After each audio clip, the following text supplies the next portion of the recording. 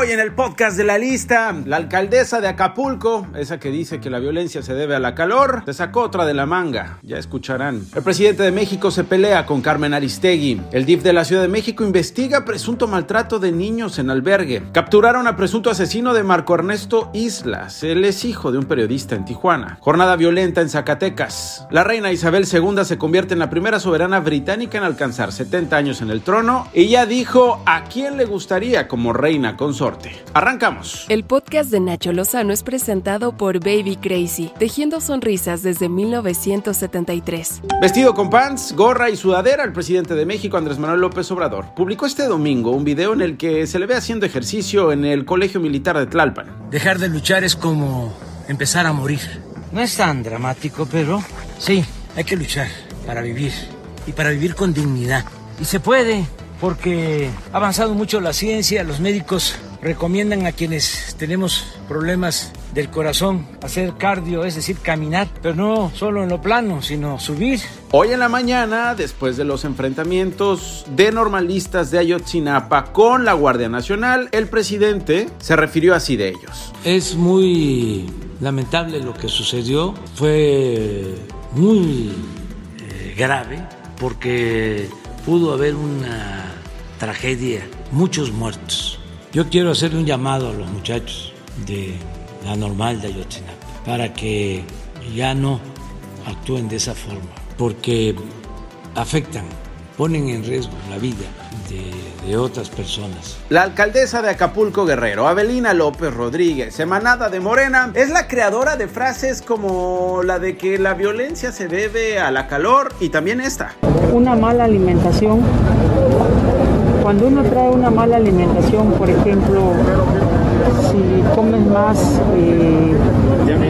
carbohidratos. También habló sobre este choque violento entre normalistas y autoridades. Dijo que en términos estrictamente legales, el tráiler circulaba sin conductor, por lo que no hay a quien acusar. Es increíble. Escucha a la alcaldesa. No sé a quién vas a castigar porque va solo, el carro va circulando solo. ¿A quién se castiga? ¿Quién fue el que lo hizo? O sea, debe uno ser muy objetivo para no generar movimientos y movimientos que al rato tengamos el caos en el Estado. Yo digo que hay que llamarlos al diálogo, hay que buscar encauzarlos en la ruta, sí de su protesta, pero de la legalidad. Nomás le faltó decir que el tráiler era un Transformer. Yo soy Optimus Prime. Y el presidente Andrés Manuel López Obrador se pitorreó, digamos que habló, se refirió, hizo un comentario sobre las declaraciones de la alcaldesa. Por lo que declaró la alcaldesa, vi a los conservadores cuestionando lo que dijo. También así, todos los más famosos y famosas burlándose, porque yo lo que imagino es que ella pues no quiere actuar como los de antes o como actuaba el gobierno de Felipe Calderón, para ser muy claro, que todo era garrote y era el mátalos en caliente. La semana pasada el presidente de México, Andrés Manuel López Obrador, nuevamente agredió a la periodista Carmen Aristegui. Lo hizo así. Está a favor del bloque conservador. Todos estos reportajes calumniosos manejados por Carmen Aristegui. La señora Denise Merker, Dresser es que, ¿sí? Y el señor Aguayo y ese es su equipo, ¿no?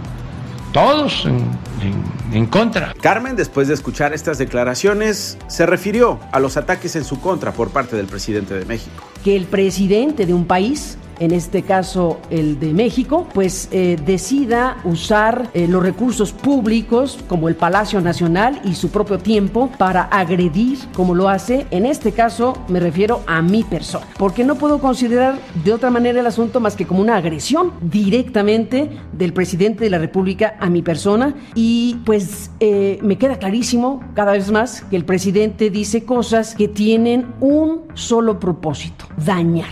Es la política de conmigo o contra mí. Y le llueve ahora a Carmen Aristegui. Increíble. Bueno, pasamos a otras cosas, y es que la crónica reveló imágenes de los supuestos abusos y maltratos a menores de edad en situación de vulnerabilidad. Se trata del centro de San Bernabé en la Ciudad de México. De acuerdo con la información publicada, los menores son amarrados de pies y cabeza y, cito, los más problemáticos son sometidos, tomándolos del cuello o pateándolos. Al respecto, el Sistema Nacional para el Desarrollo Integral de la Familia informó que ya inició una investigación. Importa cortan las investigaciones, sobre todo para dar con los responsables, pero parece que es la retahíla de siempre para salir del paso. En diferentes hechos delictivos, al menos 18 personas fueron asesinadas el sábado en 4 municipios de Zacatecas. En uno de ellos, los habitantes de la comunidad del Pardillo Tercero, en Fresnillo, reportaron 10 cuerpos tirados envueltos en cobijas y sellados con cinta canela. Este es el gobernador David Monreal. Podemos decir que presumiblemente se trata de integrantes de grupos criminales enfrentados. Sin embargo, vamos a esperar a que las indagatorias concluyan y den certeza. Luego de la polémica por el reparto de ivermectina por parte del gobierno de la Ciudad de México a pacientes con COVID-19 entre el 2020 y el 2021, a pesar de las advertencias de la Organización Panamericana de la Salud, la Secretaría de Salud capitalina aclaró que la entrega del medicamento obedeció a la evidencia científica existente en el planeta. El titular de la Agencia Digital de Innovación Pública, José Merino, compartió en Twitter que la ivermectina no es un medicamento experimental, pues tiene más de 30 años que se prescribe, tanto para uso humano como para uso veterinario. La Secretaría de Salud de Nuevo León informó que un bebé de un mes murió por COVID-19. Además, reportó que más de 3.500 nuevos contagios se han registrado, de los cuales 7 corresponden a mujeres embarazadas. El compositor mexicano Rubén Fuentes falleció a los 95 años. Él es autor de esto que estamos escuchando, La Culebra, pero también 100 años, Las Alazanas, Como si nada y La Viquina.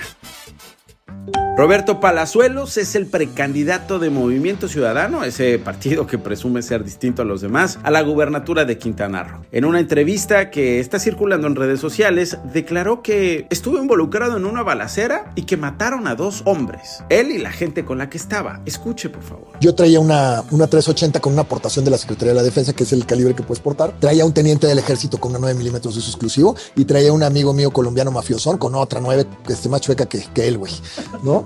Y entonces llegamos y se arma el show y la madre, y cuando estamos tocando abren la puerta y nos tiran 2 madrazos al aire y nos encañonan con una pinche pistolita 22, un gordote, güey. Y puta, pues yo con mi conocimiento jurídico dije, este güey ya le jaló, trae pólvora, si me lo chingo, es legítima defensa. Y pues de repente veo que se estaba agarrando con el de la puerta y la chingada. Se armó una puta balacera, Jordi. No, matamos a 2 cabrones. ¿Cómo crees? Matamos a 2 cabrones. ¿Tú mataste a uno? Todos, ahí fue, todo el mundo les dio a todos. Y obviamente incluso desde Movimiento Ciudadano hay críticas. La senadora Patricia Mercado calificó como gravísimo que Palazuelos haya amenazado con un ajuste de cuentas a una mujer que defendió sus derechos laborales hace unos días. Esto luego de que una ex trabajadora del hotel de Palazuelos en Tulum señalara que reciclan la comida que sobra de los comensales. A mí ninguna guerra sucia me va a parar.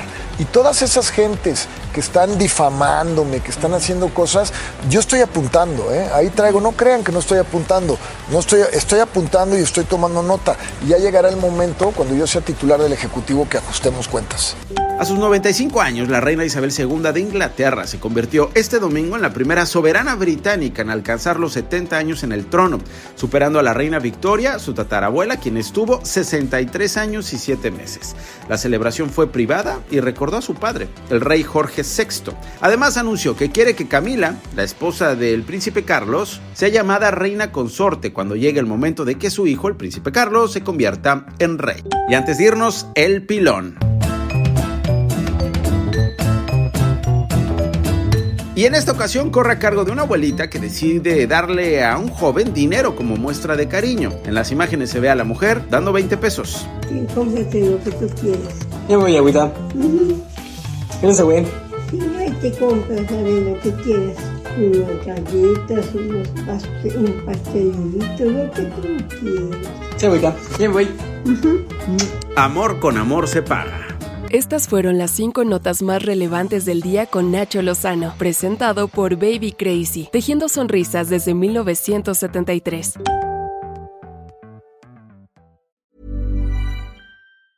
Even when we're on a budget, we still deserve nice things. Quince is a place to scoop up stunning high-end goods for 50 to 80% less than similar brands. They have buttery soft cashmere sweaters starting at $50, luxurious Italian leather bags, and so much more. Plus, Quince only works with factories that use safe, ethical, and responsible manufacturing. Get the high-end goods you'll love without the high price tag with Quince. Go to quince.com/style for free shipping and 365-day returns.